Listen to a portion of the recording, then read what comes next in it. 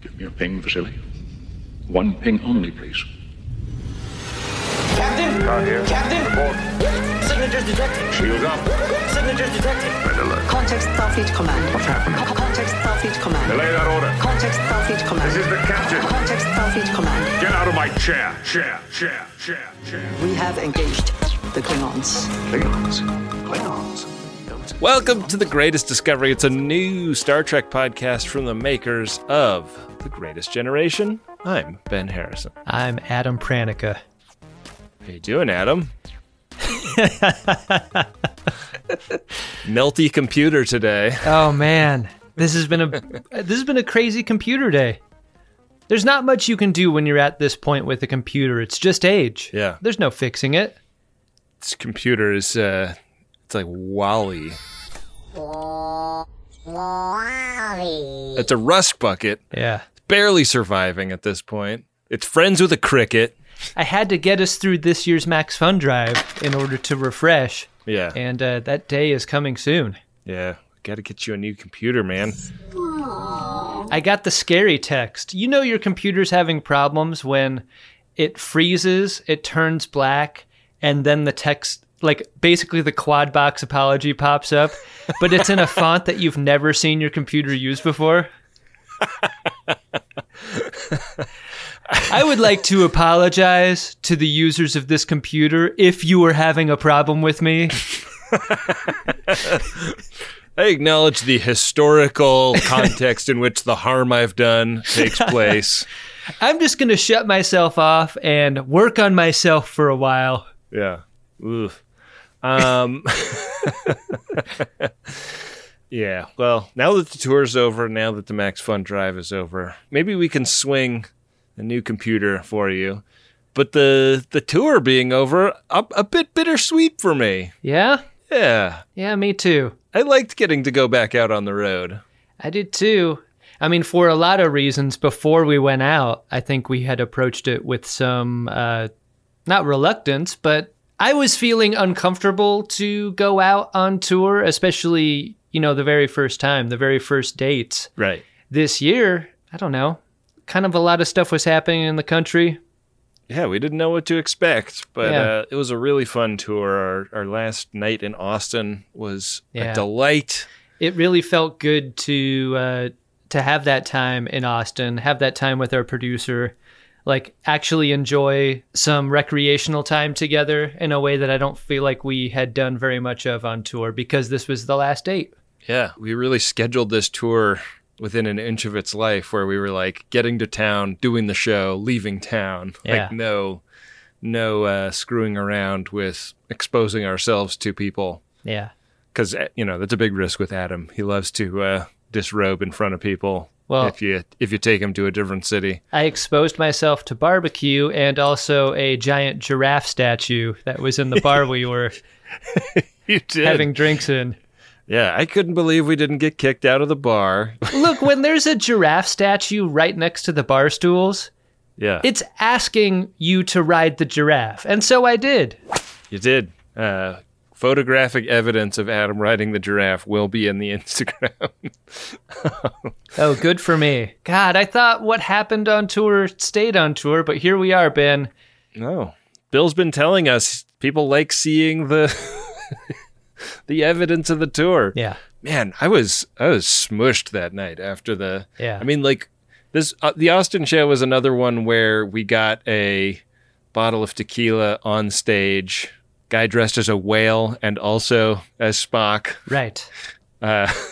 Gave us a bottle of tequila. So in addition to our ranch waters that we were drinking, we were also just taking slugs of tequila, and then we went to this bar after, and oh man, I really went in that night. Rum! I need rum, lads! Here's the thing you never have to worry about with me, Ben, is that thing I know we've talked about before, how frustrating it feels to want to leave a place and then have, especially your closest person, just not pick up the hint. Yeah. Oh, yes. You will never have that problem with me, because I think before you even finished the question, hey, do you wanna? I was like, yeah, let's fucking roll. And it wasn't because I was having a bad time. I was having a great time. Yeah. It was purely because I could see that time of the night happen. Yeah. And basically a ton of good had happened up until that point. Anything later on would have paled in comparison. We'd succeeded in having a great time, and we left it all in the field. Yeah. It was good. It was a was. good time. Great barbecue. We had 2 different barbecue meals in Austin, both notably good. Yeah. Yeah, man. I am still sweating it out, to be honest. I haven't been right since. I've just been generally not that hungry since getting home. It probably had something to do with the mac and cheese and the coleslaw and the cobbler. Yeah. I got mac and cheese, coleslaw, cobbler, and beans as sides. It was like I got 3 meats and 4 sides at that place. It's a great ratio. Yeah. The only thing I've been eating since I've been back are macaroons. Yeah. Oh. Because we also got gift macaroons on stage at the Austin show from the obsessive macaronist. Yes. And that's basically all I ate before getting on mic. Yeah. I'm feeling great right now. That super speedy macaroon energy. Let's record an episode while you are still macaroon high. Yeah. It's Star Trek Strange New World, Season 1, Episode 4, Memento Mori. We get La'an's log here. Yeah, before we get to the log, I want to say I don't like the last time on for this show. I think it's extraneous. I wish they would get rid of it. Wow. Okay. I'd say just leave the show. Let each episode stand alone. Like, the backstory is interesting, but we know it. We watched it, and I'd say that without it, the episodes are perfectly good. Especially because what they choose to serialize on the show will often ruin the surprise of the episode to come, right? It's saying like, hey, now make sure you pay attention to this character. Yeah, this character is going to have something going on with them. Yeah. You're right. You don't need it. Get it out of here. Why did we start doing that? We didn't need that. You know, back in my day, my Star Trek didn't have last time ons except for cliffhangers. Right. Not every episode's a cliffhanger. No. I think I might be on your side. You don't need it. I say get rid of it. That's if anybody from the Star Trek Industrial Complex is listening, our 2 requests. 1, blow us out an airlock on one of these shows. Yes. 2, get rid of that for Strange New Worlds. It makes more sense on a show like Disco or whatever, where there's like a lot of story that is continuous from episode to episode, but I don't need it for this one. I'm with you. I might be pushing forward 30 from now on. Wow. Maybe I don't want what they're giving me in the last time on. Maybe I want to go in cold. It is very cold in space. Speaking of cold, La'an's log is a pretty terse description of the drop-off mission that they're doing. They're giving an atmospheric processor to the people of Finibus 3. Without our assistance, the air on this remote colony will become unbreathable in a matter of weeks. But the real noteworthy thing for La'an is that it's Remembrance Day in the Federation, and everybody is putting on a pin on their uniform to honor the memory of colleagues or friends who have died in the line on Starfleet vessels. A lot of people on Starfleet social media confuse this with Starfleet Veterans Day. Starfleet Veterans Day is an observance of living Starfleet crew people, and Starfleet Remembrance Day is about those that we've lost. Mm-hmm. Do you think they ever shorten it to just RSVPD? Yeah. I mean, the fun ones do. Everyone's wearing a great big pip. Yeah. Pips for their previous ships. Yeah. Challenge pips? It's pips for ships, Ben, and no one's wearing more than one. I thought for sure we'd see the guy who had been on many ships. Yeah, somebody's got more than one person that they lost, right? That's what I think. But maybe it makes you choose a favorite. Uh-oh. You see a crew person from a ship that you served with before, and they're wearing a different pip from you, and I would imagine they'd take great umbrage with, why aren't you wearing this pip? You're wearing the USS Pequod pip. Interesting. Huh. Huh. Anyway, Hammer and Ahura are walking a corridor, and it looks like Ahura is cross-training with Hammer for engineering. And he's going to be that kind of teacher that puts up the stern front, but really has a heart of gold. The students just love. She's not going to allow him to big dog her. No. Fine. No. Points granted. You want the Fields Medal? You can have the Fields Medal, says Hammer. So, yeah, that's going to be a storyline. Up on the bridge, La'an shows up not wearing her pin, and number one pinches her because everybody has to wear pin on Remembrance Day. You're not wearing your pin. No big deal. Okay. You know how I feel about it. Yeah, I definitely do. It's like wearing green on St. Patrick's Day. You get pinched if you don't do it. What if this is your first ship? Like, do you just choose a different pin?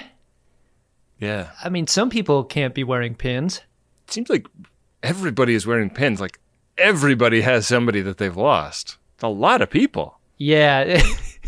It actually, like, it feels kind of crushing to see how many people are wearing pins.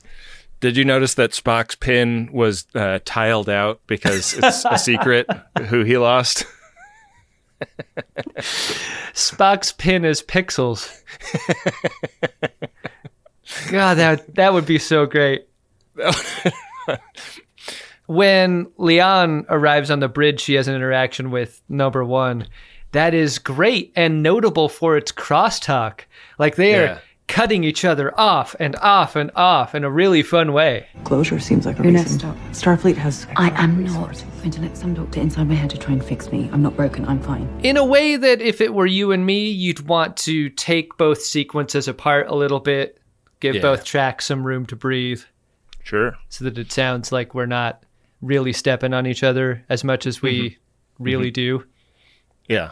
I often leave that as is in my edits when I think it's just a thing that happened in the record. I always get notes. Every single time I leave a little bit of crosstalk, I get a note to the point where I'm just like, well, I guess I have to take every bit of crosstalk out of every single edit or I will get a fucking note. Well, I guess Ben's going to have to start editing harder. That's the note. That's the note. Edit harder. Edit harder. Edit longer. That's up to you, Charlie, but you might consider cutting the kid a little slack. They pull up to Finibus 3. Finibus 3 does not answer hails. Where's the welcome wagon? Send down a landing party. This is a landing party, not in action jackets, but in like disco-style away team kit. Right. With the shoulder lights. It's not like Ensign Lance with his fucking Blue Bloods mag light. You keep his name out of your goddamn mouth. You keep Ensign Lance's name out of your goddamn mouth. Don't slap me, bro. I was looking around for him. Yeah. I am so crushed to think that he might not be a recurring character. Ugh, yeah, I'm sorry, man. Maybe they'll find like a doofy guy with glasses to put in an episode too.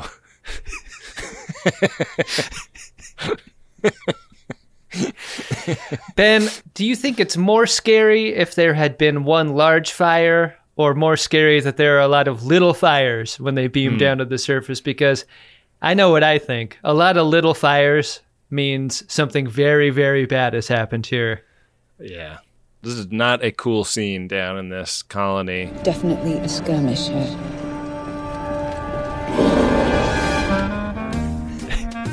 When you're lighting your decorative lanterns, often a little tea candle will be put in the bottom of a paper bag.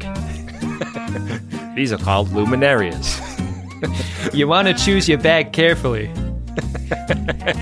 Because what you can turn your front yard into is this away-teamed situation on Finibus 3. The fire marshal is going to be none too happy when he sees that they have chosen actual candles and not rechargeable LED-powered facsimiles. It's actually quite confusing to me because our bricklayer is also named Finibus. Hey, away team, how about rescuing that dog instead of just leaving it locked up in that building? Yeah, you don't like that. That's fucked up. You don't like that at all. No. But they are distracted by the rivers of blood flowing through this town square and like the scorch marks and all this that. This is not just a everybody's missing. This is an everyone was massacred type scene. Yeah. It's all blood, no bodies, though. Right. Where are those bodies? Yeah. So they're kind of relaying some of this up to the ship when on the bridge we get a little like enhanced moment on the view screen, and it zooms in on a ship that's coming out from behind the limb of a moon. And this is kind of a strange looking ship, but it's like not un-Federation looking. Right. Right, it's a bogey. Yeah. So they don't know what this is, but they finally get it up on FaceTime, and it is full of bedraggled civilians led by Professor Thandy, who is like, oh, thank God the Federation is here. Hang on. Everything's going to be all right. The story with them is that they bailed into this transport ship after being attacked. Yeah. And don't even try to beam them out of there, because it's the kind of transport ship purpose-built for the effects work we're going to see a minute from now.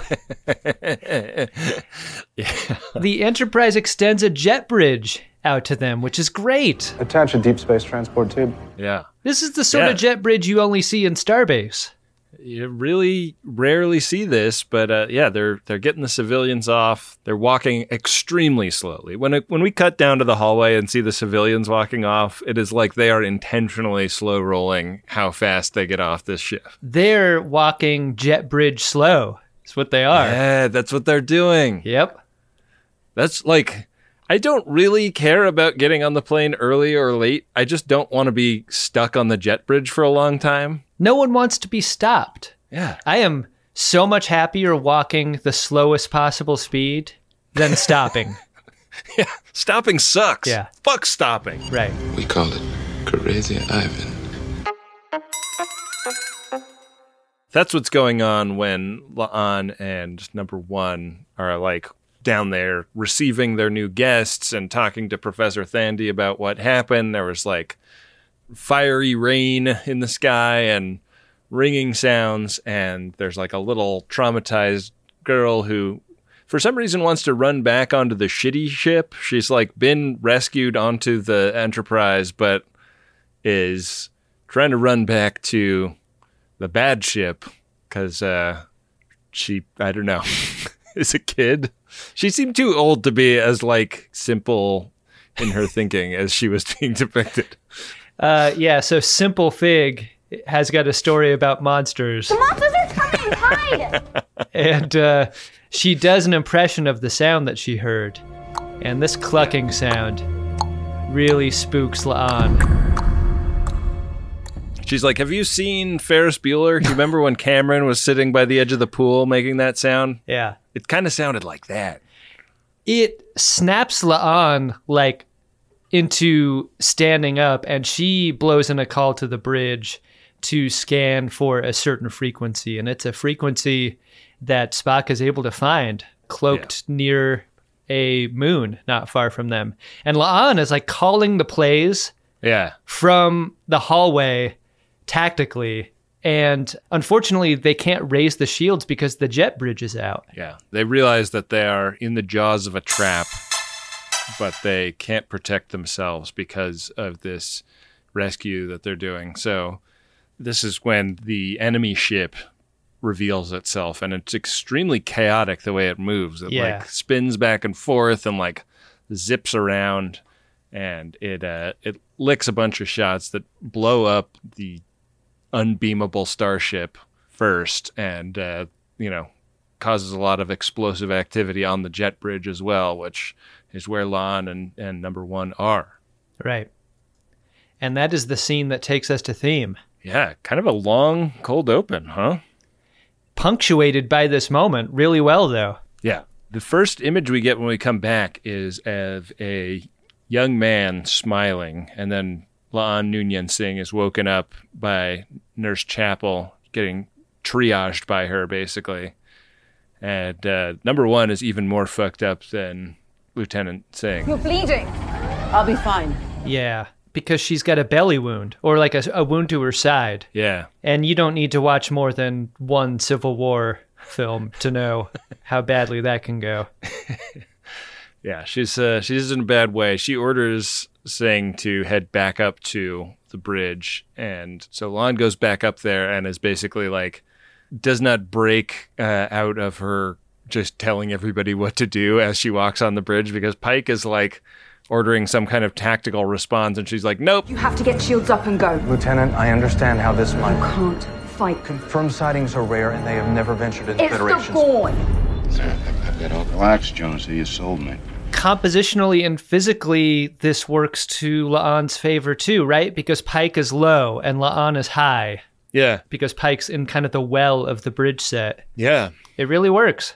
I was thinking a lot about just like La'an is the like tactics officer, and it's a very rare thing, I think, that the tactics officer is like trying to do their job from not the bridge. Yeah. Like we never saw Worf like running through a hallway, radioing up to the bridge like fire torpedoes or whatever, you know?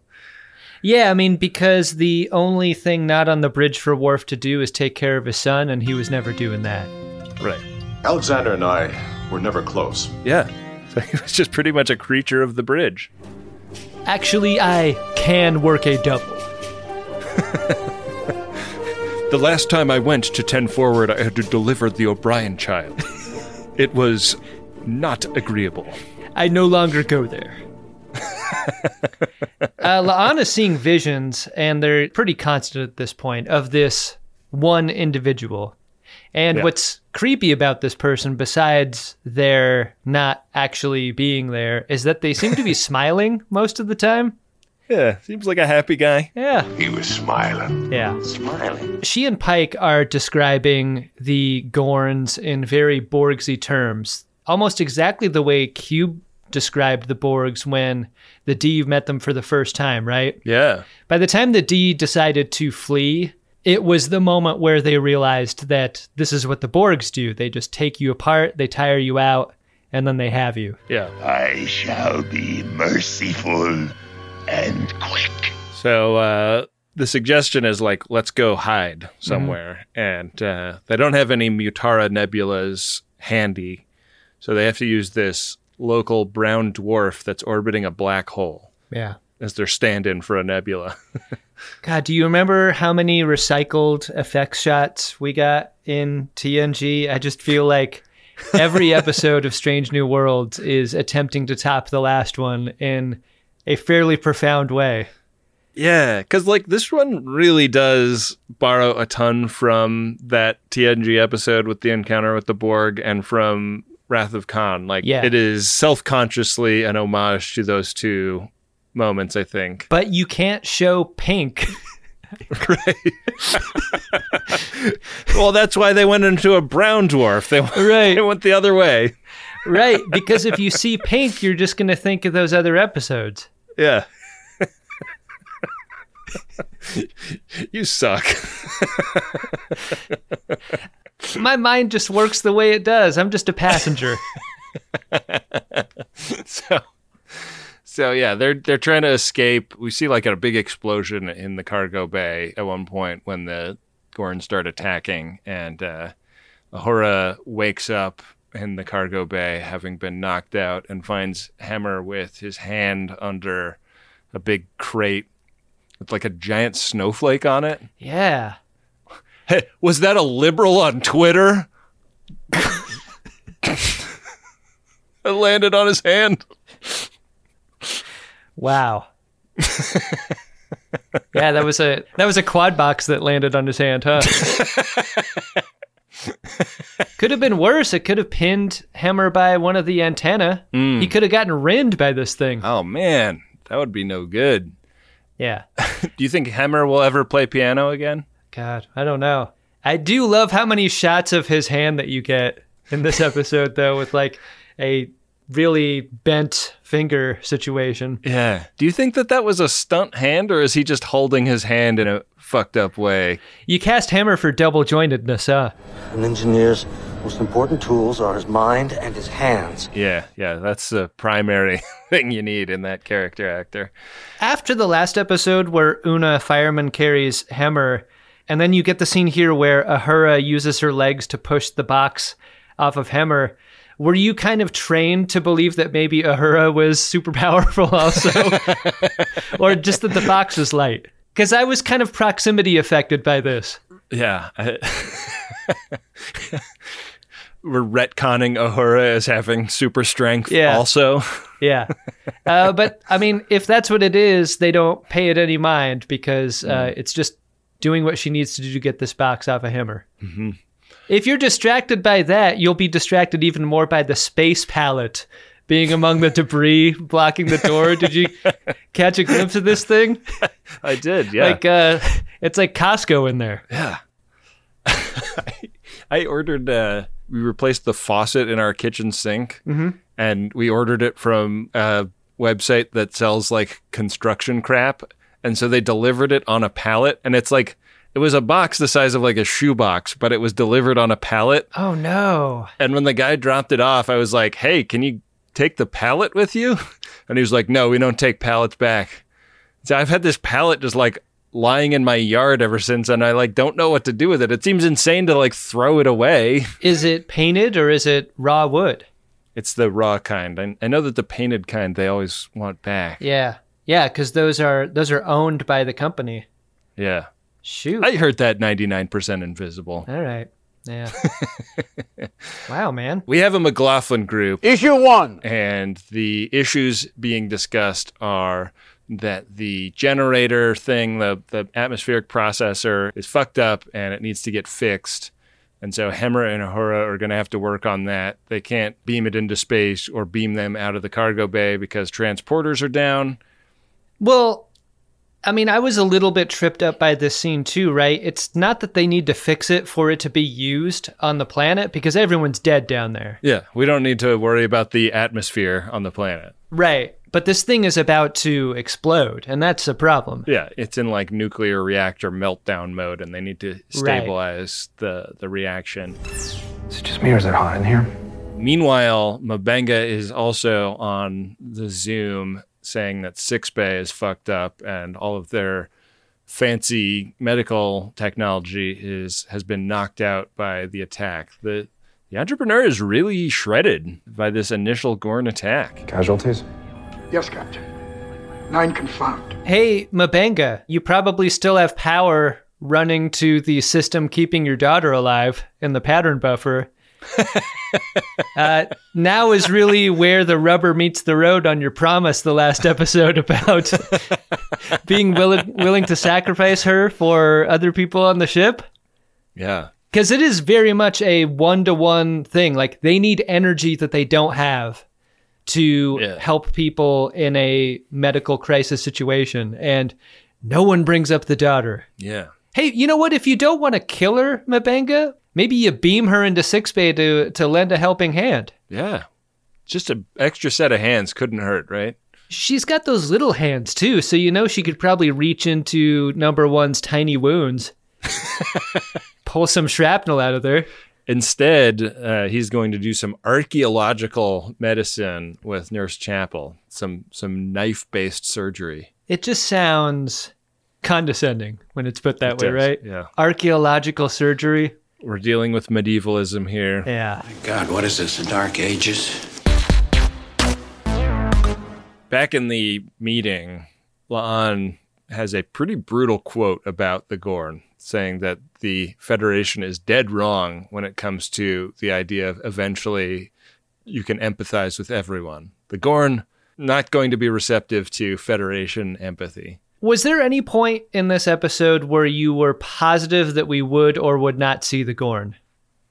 I wasn't. I mean, on my second watch through, it occurred to me maybe that they are setting the Gorn up for some kind of big moment, like toward the end of the season or something like that.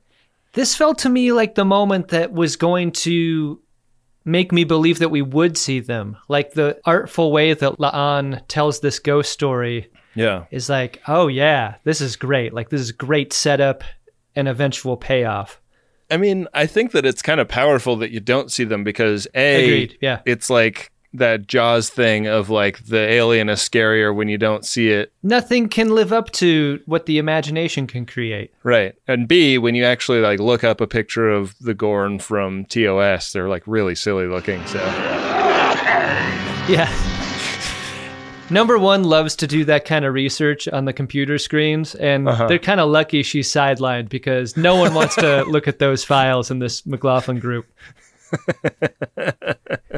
Those are them? Yeah. Hey, La'an, aren't you being a little dramatic? But they are monsters. Facts don't care about your feelings, and also the Gorn don't care about your feelings, and that's why Lieutenant Singh has attempted to not have them. She and the captain have just kind of a one-on-one at the end of this meeting. Pike's like, La'an, you actually have a phobia of giant carnival stuffed animals they give out as prizes. What are obviously men in bad rubber masks. Very much terrifying to you. Some things in this universe are just plain evil. But if you could remember something about how to fight them or just anything at all, that would be great. And she says she can't really because it's a super upsetting memory and it's all really fragmented in her head. And he's like, well, if anything comes up, let us know. This is a subtly great Captain Pike moment here because he's like, look, you are the new number one while Una is down in 6-Bay. And maybe one day in Starfleet there will be counselors on the bridge whose job this is primarily.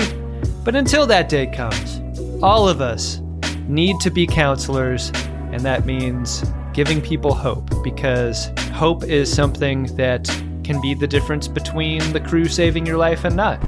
Understood, Captain. Also, that guy appears over his shoulder while he's saying this. The weird smiley guy. He was smiling. Just like, behind you. Pike's like, are you listening to me? You keep looking over my shoulder. Yeah. Like, I feel like I'm doing a good job with this speech. Back in engineering, Hammer's busted hand could neither operate this panel nor grip a bowling ball effectively by the looks of it. Yeah. And Uhura is going to need to do that thing where she reaches under his armpits to be his arms and hands.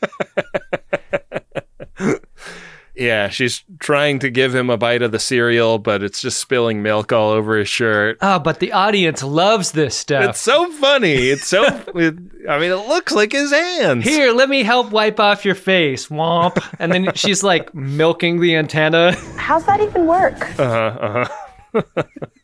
Very embarrassing. And then she does it with a golden retriever that's wearing a business suit and glasses, and that's even better. God, so great. If only there were an audience in engineering. Some of the best bits ever. Yeah. But yeah, they've got to cool off the core, and so Uhura is going to do the physical interaction with the machine. Hammer's going to talk her through it.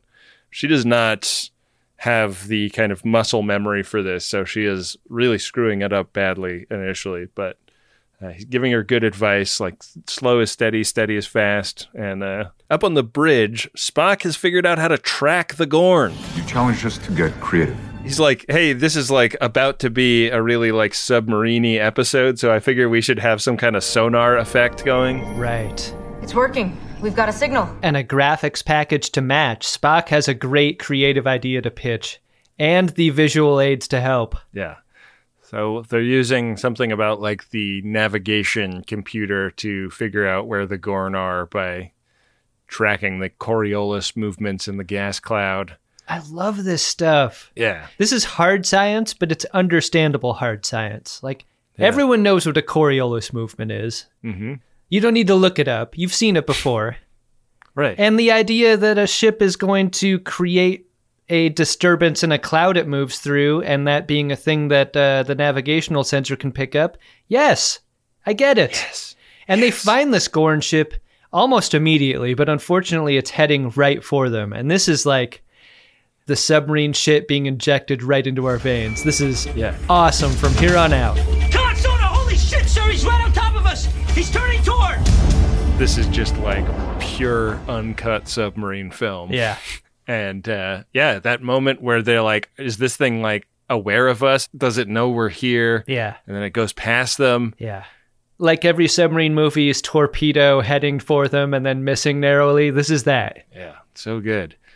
Speaking of torpedoes, they are down to one torpedo, so they can't just shoot willy-nilly, and also the guidance systems on the torpedoes are just as fucked as all of the sensors on the Starship. So they can't really lean on having a torpedo as an advantage. But knowing where the Gorn ship is definitely an advantage. This is big news for Pike, who turns this into another opportunity for speechifying. He gets on the 1MC. Crew of the Enterprise, Starfleet is a promise. And after learning that we have one and only one torpedo left in our arsenal, here's what I can promise you. Only one crew person is allowed to die on this mission. We don't know who that is. I'm almost positive it's not me.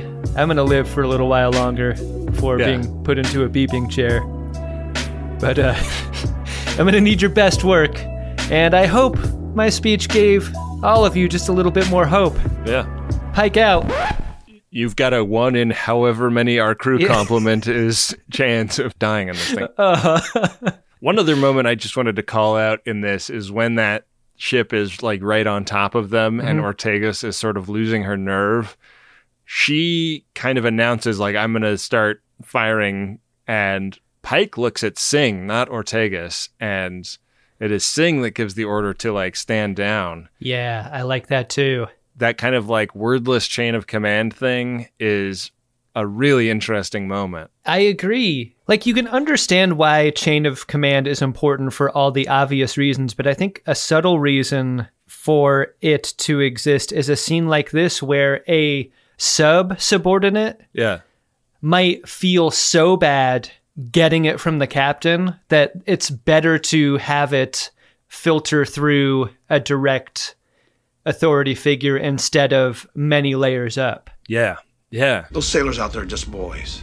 It's very humane in that way, and it kind of makes you understand both the like relationships between the characters on the bridge and also that thing that Pike has, which is like, I want my crew to feel good and not like be preoccupied with their failures. Right.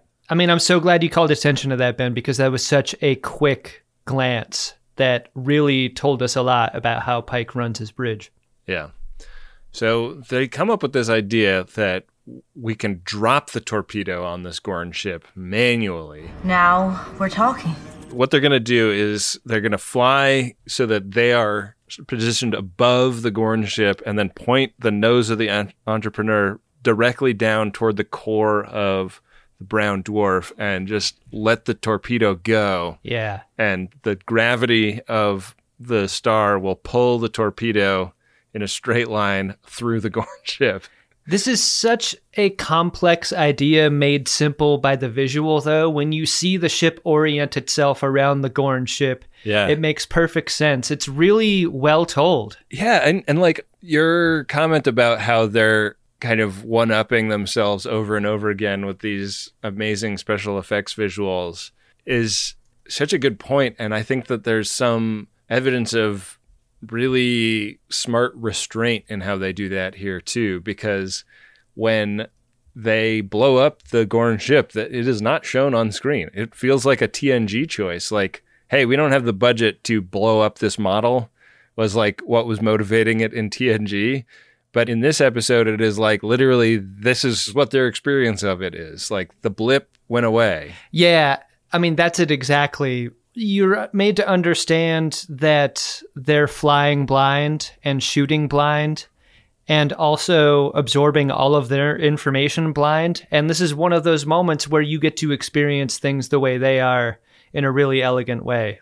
This isn't the cheap heat of an exploding alien ship. Yeah. This is a specific choice being made here in terms of its POV. Filmmakers have a bias toward showing the explosion, and I really liked the choice not to in this episode. Well, it's time to have non-explosions in on the conversation. Yeah. A seat at the table for the non-explosions is important. And speaking of non-explosions, 3 more blips show up on the sonar. God. And it's not just like the kind that we've seen before. There's one lump charcoal class Gorn ship coming toward them that is incredible looking.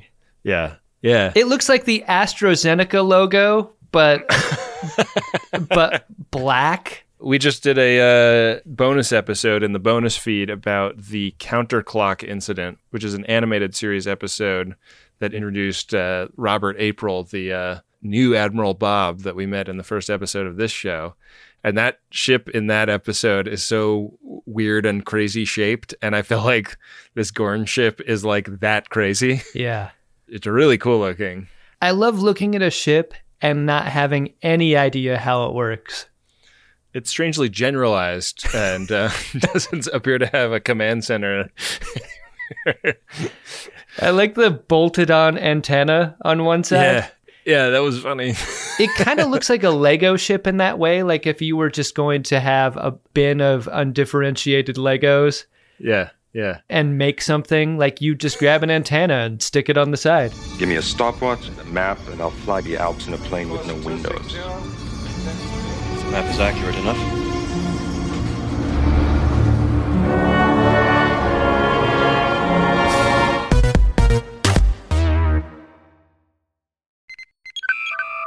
I spent a lot of last week sick in bed. And one thing I was so happy I had when I needed something to eat but didn't really have the energy to cook myself something was Factor meals. Got a couple of these in the fridge at all times, and they are delicious, fresh, never frozen, chef-crafted meals. And they're ready to go in just about 2 minutes. And this is convenience food that is actually tasty and full of real ingredients and not hyper-processed crap. And they got you covered all throughout the day. They got pancakes, smoothies, grab-and-go bites, and you can get as much or as little as you need by choosing your meals every week. Plus, you can pause and reschedule deliveries at any time. So head to factormeals.com/Trek50 and use code Trek50 to get 50% off. That's code Trek50 at factormeals.com/Trek50 to get 50% off. Top of the morning to ya. This episode is brought to you by the St. Patrick's Day Shamrock Shavers, Manscaped. This year, don't just chase rainbows. Make your own pot of gold and groom your little leprechaun with the leaders in below the kilt care. I didn't make that up. That's actual copy sent to us by the great folks over at Manscaped, who make the shaver that I use downstairs on my little leprechaun. And I recommend it. It works great. Trimming the hedges in your Irish garden isn't just for below the belt. You can complete your look with their new signature Beard Hedger Pro Kit plus Handyman electric face shaver. Everything they make is really good and high quality, and this new trimmer that they have comes with 2 interchangeable next-gen skin-safe blades. They've got one for a classic trim and a new foil blade to go smooth wherever your heart desires. So get 20% off plus free shipping with code TREK at manscaped.com. That's 20% off and get free shipping with code TREK at manscaped.com. This St. Patrick's Day, make sure your little hairy leprechaun is luckier than ever with Manscaped. Back for another game. You know it. What's going on? Just one more week till Max Fun Drive. Hard to believe.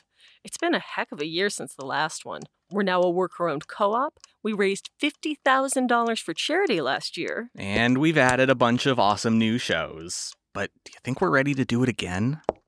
Absolutely.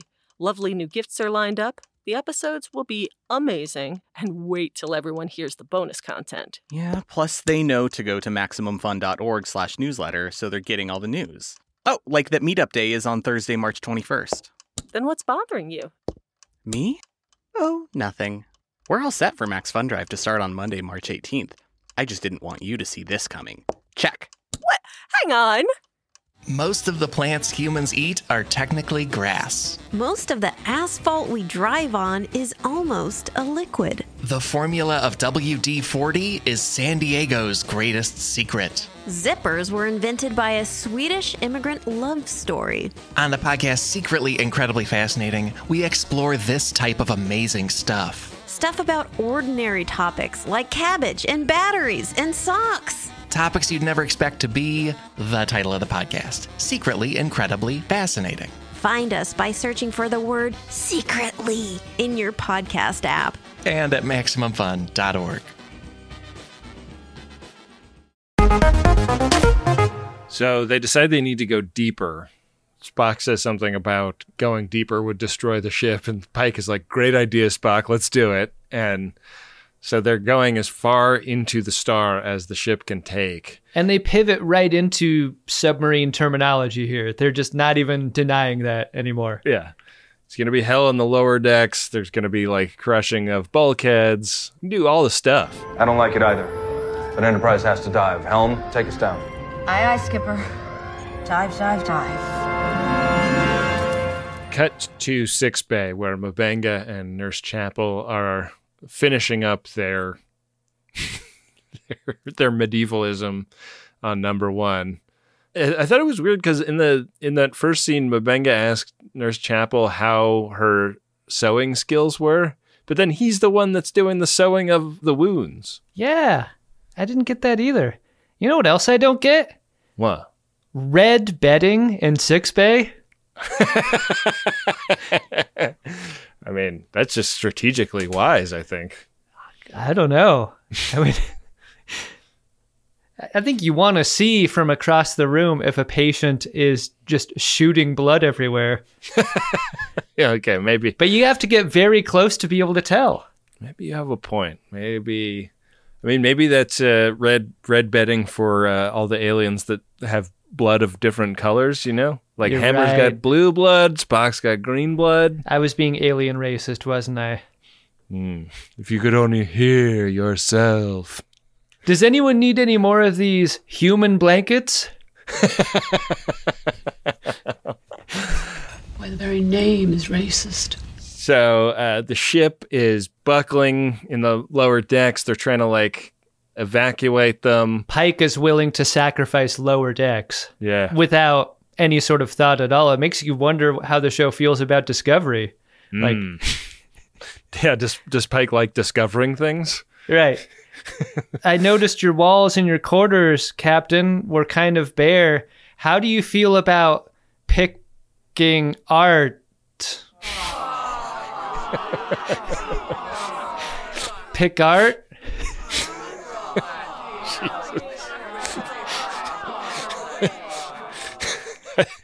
Max Fun may ask us to stop making this show. Yeah. We see a great scene in Lower Decks, like the version of Valve hitting face and someone drowning in a submarine. Yeah. You have your orders. Now seal a goddamn bay before we all go down. Chief Kyle is thrown through a closing blast door by the person he was trying to save. Yeah. A shame that they didn't get Steve Zahn to play this part. Yeah. I feel like Steve Zahn should have, first right of refusal on guys that go down like this in movies and TV for the rest of history. Right. I mean, he's lucky he didn't get his beaming fingers caught in that door. Oh, yeah. Come on. Then he'd be out of a job. Oh, jeez. Him and Hammer getting their hands screwed up in one episode? What's going on? Yeah, they're running out of people to operate the transporter at this rate. So the Enterprise is really struggling under the pressure in this star, but this gambit also works because the next Gorn ship to be chasing them implodes just in time.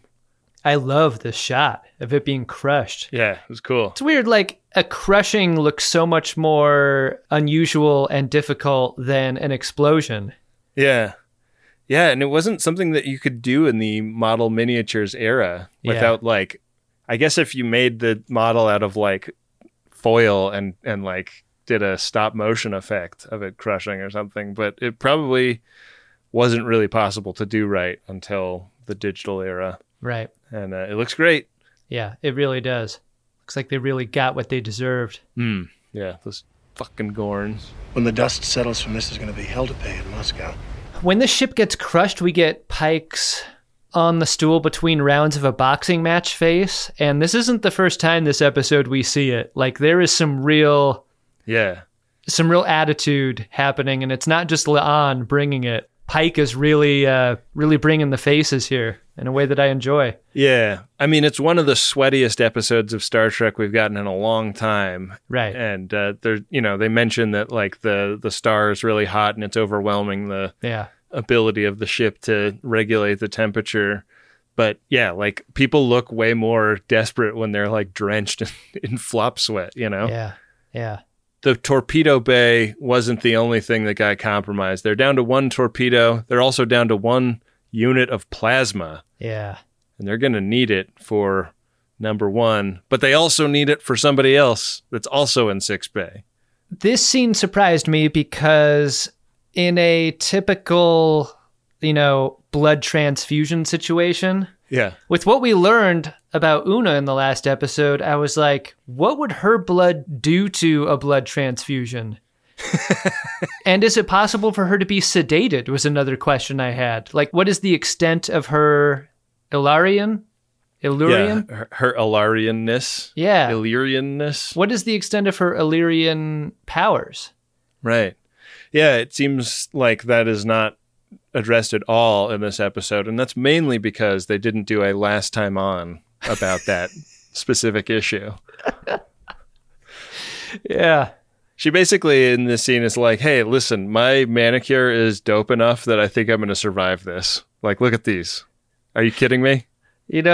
If I'm lucky enough to be the one put into the 1 remaining torpedo, I want it to be open hand caskets. All right. So like the casket's closed, but what I'm doing is sticking my arms out through 2 holes on either side, sort of hugging the roof of the casket to me. Yeah. If you could get like a hole saw with like a 4-inch diameter and just pull my hands through 2 holes so that people can see this fucking incredible manicure. That's an order. Yeah. Tremendous. So she passes out, and back up on the bridge, Spock says, like, hey, listen, this black hole is starting to become a problem. Remember the black hole we set up at the beginning of this episode? Yeah, it's starting to give me a brown dwarf in my pants.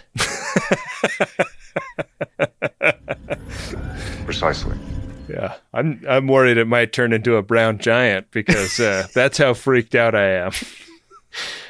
Yeah, I mean, but what's weird is like the brown dwarfs are so much more energetic than brown giants. It's stuff like that. Smell them in the next room. Yeah. So he and Lieutenant Singh are going to take the shuttle Galileo to see if the coast is clear, because if the brown dwarf is getting consumed by this black hole, they want to leave, but they don't know if the Gorn have given up the chase. And Lieutenant Singh is on team the Gorn never give up. They are totally relentless. So it's like shuttlecraft as Periscope here. Yeah. And so despite the extremely high risk, they fly away in this shuttle and pretty quickly find the remaining Gorn ships. And I think there's a few of them, but they're communicating by shooting like species 10C light beams back and forth at each other. Right. They're communicating via laser show. Just can't hear the music. And this is when La'an turns to Spock and says, "Meld me, Daddy." I've heard what Vulcans can do. And he does. We see what happens to her. Like the crew of the Puget Sound was brought to a Gorn breeding planet for food. And then, this is a part of this meld that I really like. Spock asks for additional consent before going deeper. He's like, this is getting very deep. Are you still okay with this? Yeah. Making sure it's the meld is going well for her along the way. Yeah. It's good practice. And this is when we see like little girl version of La'an, but then eventually replaced by a grown-up version of La'an in her place in the moment when her brother sacrificed himself to let her get away. Mm-hmm. And in sacrificing himself, he gave her this notebook he'd been keeping while on the Gorn planet. He'd figured out the clicking pattern that they make, sort of Gorn Morse code. Mm-hmm. And the notebook has, I mean, I think it's a bit silly that the Gorn like use the exact same alphabet that we do, because like one of the pages is literally like A, and then it's like a series of clicks, B, series of clicks. Right. But willing to look past that. He's kind of solved for Gorn language. And we've also solved for who that mystery figure was. Yeah. It's La'an's brother. Yeah. I don't know why he's always smiling. He met such a horrible end. He was smiling.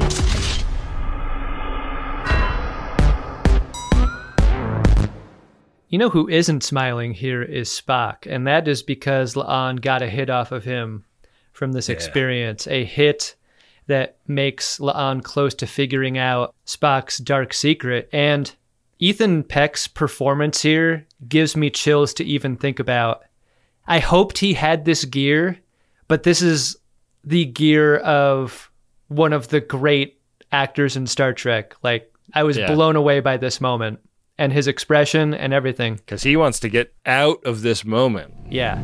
I think we should end this mind meld now. He does, though. Like, there is no further conversation after the suggestion that he has a sister who sacrificed herself for him. And that she's a secret. The meld ends, and then it's La'an, a plan, a remodulated phaser, Panama.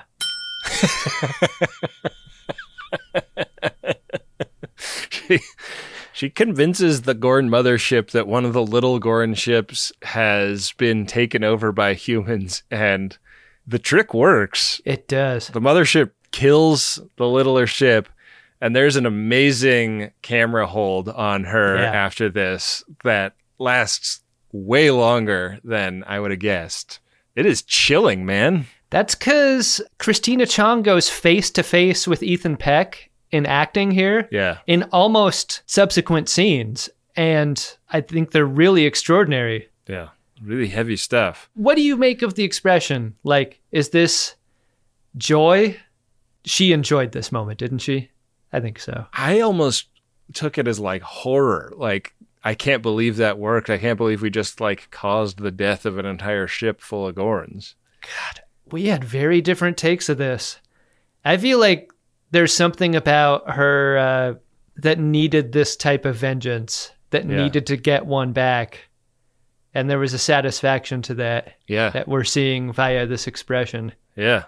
I think maybe it's a mixture of both. Like, it's like horrified satisfaction. Yeah. Which is the feeling I get whenever we finish recording one of these. Bombs away. What they need to do is find a bigger Gorn ship to convince that this other Gorn ship has done the same thing, and then so on, and so on, and so on. It's like cryptocurrency that's like, invest now. You don't want to be left out. Yeah. It's a lethal Ponzi scheme. We do not give in to fear. There is a B story here, Ben, you remember? It's in engineering. Yeah. It's hard to know whether the Uhura hammer thing is the B story or the Una is fucked up in sickbay thing is the B story. Yeah. But yeah, we cut back to Uhura and Hammer, and she has not completed the repair correctly. The thing is spinning out of control. It's going to go nuclear. So now the only solution is to vent the entire contents of the cargo bay into space, because they can't beam it into space. They can't get out of the cargo bay themselves. And so they're kind of making their peace with that when the bridge crew hits on the idea of dropping the atmosphere processor as a decoy being like actually kind of an awesome plan. Right. It was going to blow big. We learned that earlier. Why not use the big blow? Yeah. To convince the Gorn that the entrepreneur has died. So what they're going to do is slingshot themselves around the black hole, poop out the atmospheric processor right before it blows so that the Gorn will observe the explosion. There's some discussion of the redshift that happens at the singularity around a black hole. I didn't really feel like they represented that on screen. I didn't either. I was expecting to see a ship frozen in space. Yeah. And then the Gorn ship attacking it, but that's not actually where it was because of the redshift. Yeah. What happened there? I don't know. Anyway, they get away. When Pike says she'll hold, and he says this a lot in this episode about his optimism about the ship not flying apart, Do you think that confidence comes from him knowing he will live through the day and eventually get put into a beeping chair? Yeah. And then, like, because of that confidence, like, he is just willing to, like, put the ship through absolute hell. Because the ship is fucked up when they fly away from the... I would like to know, I wonder if they will ever revisit moments like this. Like, if we ever get that after mission moment where Spock and Pike have drinks in Pike's quarters and Spock is like, you're really, really gambling with your house money, huh? You know, people around you can still die. I don't think I like your tone, Slavin. What the hell's my tone got to do with it? We're risking our lives here. Yeah, they get away. There's a nice moment where they get the camera in the cargo bay, and they think Hemera and Uhura have bought it because they were in like EVA suits, and the bracket that they clipped their carabiners to barely held, but they made it. Hey, Ben, do you ship a Hemmer?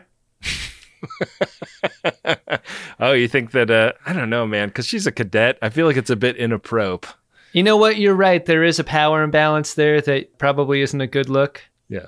But I do like how they're getting along. I'll just say that. Keep your focus and maybe pick up the pace. I mean, I ship a cool mentor-mentee relationship between them. There you go. And we could still call it a Hemmer. Yeah. I loved the sigh of relief by Pike when he found out that his all-star cadet and his chief of engineering didn't die. Oh boy, Ben. This is not a beat. Like, I know we're like trained for this moment. You watch enough movies and television. It's like that pregnant pause of the staticky screen and we're not sure if our buddies are going to survive it. Right. This moment walks 10 steps past that. This is not a beat. This is 15 beats. It really is. And I thought that decision was so good. Yeah. And very humanizing of Pike. Like, I don't know why it's so rare, but like the Star Trek captain, like genuinely relieved that a couple people didn't buy it. It just felt like you see his emotional banger. Yeah. It was a unique moment. Yeah. I think that was quite a miracle. Pike has like experienced that exhalation, but La'ana's already looking forward to the next time, right? Like she cannot relax the way Pike can. Yeah. It's like La'ana is thinking she's going to be put into a beeping chair the next day, every day. What does she do for fun, Ben? Grieve. Yeah, she loves that shit. Do you think La'ana's the most metal crew person we've ever known? She is so metal. She's very metal. We are prey. She stays metal. Also metal is Dr. Mabenga just like piping his blood into number one. Yeah. While continuing to work in sickbay. Yeah, how about that? How long is that leash? Do you think he was like wheeling her gurney around? He's like getting to the end of it and he's like, I need a little bit more slack. And he like pulls her a little closer to whoever he's operating on. Yeah, I mean, it may be like one of those lanyards you use to click open a door in a corporate office. Like maybe it just kind of stretches out and then retracts. That's one of her genetic modifications. Is that she's got that. Yeah. Pretty fun. The original version of this scene was Mabenga's daughter up on a bio bed giving her blood to Una. Mabenga's daughter hanging from an IV rack. The hook hooking into the back of her overalls. And then like number one, like wheelchairing down the hallway while pushing that rack alongside her. Did you like this episode of Strange New Worlds, Adam? I really did. Maybe my favorite of the season so far. And I mean, it's easy to say because I loved all the submarine aspects to it. Mm-hmm. But it's not just that for me. Like that moment of the 15 beats at the end is an extremely confident show making an extremely confident choice. Yeah. And it's that kind of confidence that I'm really responding to so early in a series here. I love that we never saw the Gorn. I think it's the right choice. Part of me hopes we never do. Yeah. Because I don't think much could live up to what is in my imagination.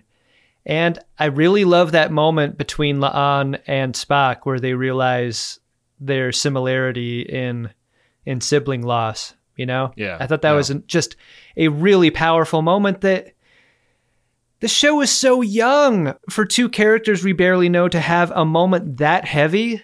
It doesn't seem possible to reach that kind of weight so soon, but I was totally gut punched by that moment in a way I was not expecting. Well, I think without season 2 of Discovery, you couldn't have even done it. Like they could have tried for it. I don't think it would have worked, but like I think that this show is doing like really impressive and confident shit in the context of the like larger universe that it exists in. How it chooses to contextualize those things is really deft, though. Yeah, absolutely. Because there are other shows on Paramount Plus that are not doing it as well. Right. And this is doing it really nicely. And like, I also think that something so impressive about this episode is how nakedly an homage it is to Wrath of Khan and to that first episode with the Borgs. Why doesn't it feel derivative, though? It doesn't. It feels like a new take. Yeah. I think because the characters are so strong, the different people going through their different things, it feels like just as interesting because we are experiencing it with new characters and they are unique and not just the characters themselves aren't derivative. So the experience can be similar without it feeling just like a warmed over version of a previous premise. Right. Really strong stuff. Yeah. You want to see if we have any strong stuff in the Priority 1 inbox, Adam? Oh, boy. Look at this. This is too strong to mix in the Priority 1 inbox bin. Priority 1 message from Starfleet coming in on secured channel. Our first Priority 1 message is of a personal nature. It's from Mark, and it's to you and me. It goes like this. I'm pouring one out for the DMA drop. Come on! DMA! Cause if I want it, I gotta come and get it. Stamets is with it. It's crashing the moons into planets, baby. Birds have died. What does this thing want? What does this thing want? DMA! RSVP, sweet prince.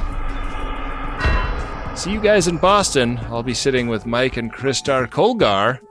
And in case this airs after the show, wow, what a night! Ben's spoken word rendition of Rocket Man while Adam took a bathroom break was enthralling. I don't know how Mark guessed that.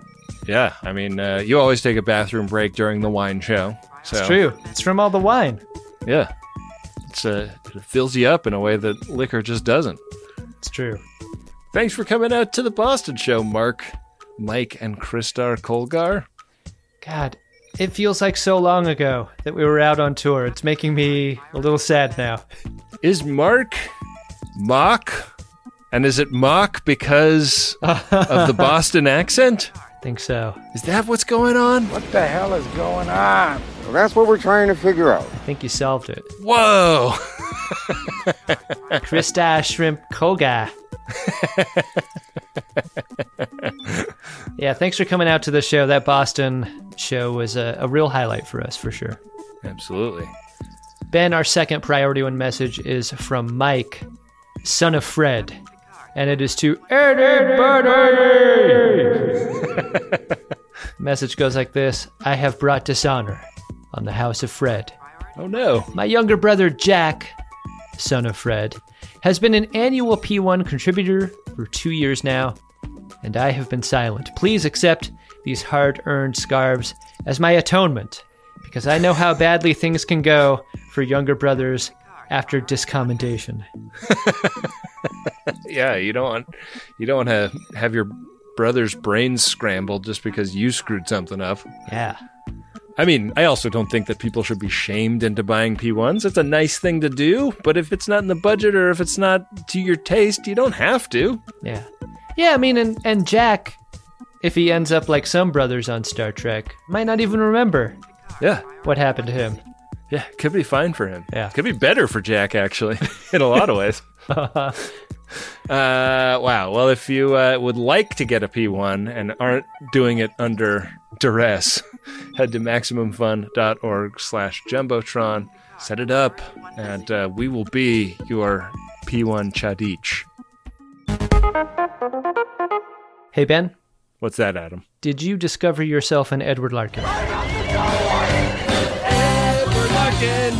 Yeah, I think I'm going to give it to Mbenga for elbowing Nurse Chample out of the way to do the stitching himself. And then he pipes it in himself with the blood. Yeah. This guy's just a glutton for punishment, I feel like. Yeah, what's that about? Yeah, so I think Mbenga is going to be my Edward Larkin today. How about you? That's a good one, Ben. I am inclined to give it to Spock. Do you think that Spock didn't know that the meld was a two-way street in this way?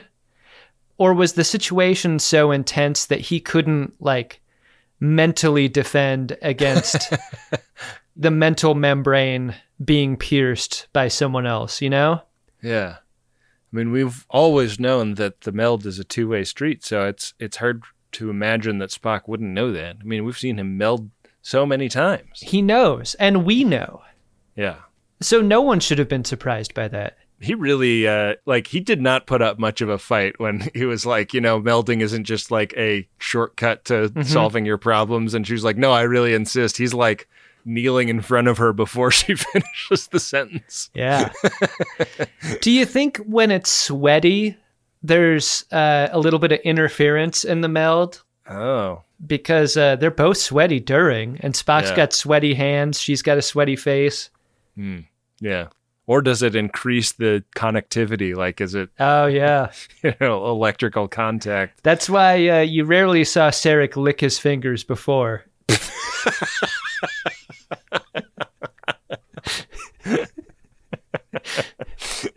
Just going to go ahead and lube these up. And away we go. My mind into your mind.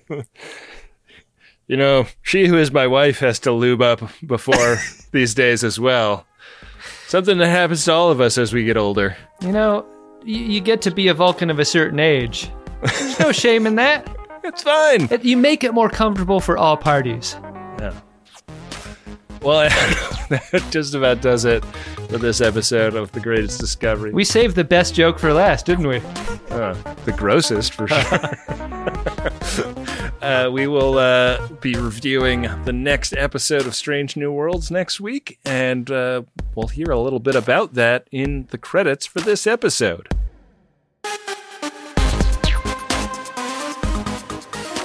The Greatest Discovery is an Uxbridge Shimoda podcast on the Maximum Fun Network. It's hosted by Ben Harrison and Adam Pranica. It's produced and edited by Wendy Purdy. Next up on Star Trek Strange New Worlds, it's Episode 5, Spock Amok. It's a comedy of manners when Spock has a personal visit in the middle of a crucial negotiation with an unusual alien species. We've got some people to say thank you to. First up, it's Adam Ragusia, who composed all of the original music that you hear on this show. Get subscribed to his podcast and his YouTube cooking channel. Another big thanks to Bill Tilley, who handles the social media for Uxbridge Shimoda. Make sure you're following us on Instagram and Twitter @GreatestTrek, and use the hashtag #GreatestDiscovery to talk about the show online. Finally, thanks to everyone who helps support the ongoing production of The Greatest Generation and The Greatest Discovery with a monthly gift. You can join them at MaximumFun.org/join, and we really appreciate it. Thanks for listening. We'll be back next week with more of The Greatest Discovery.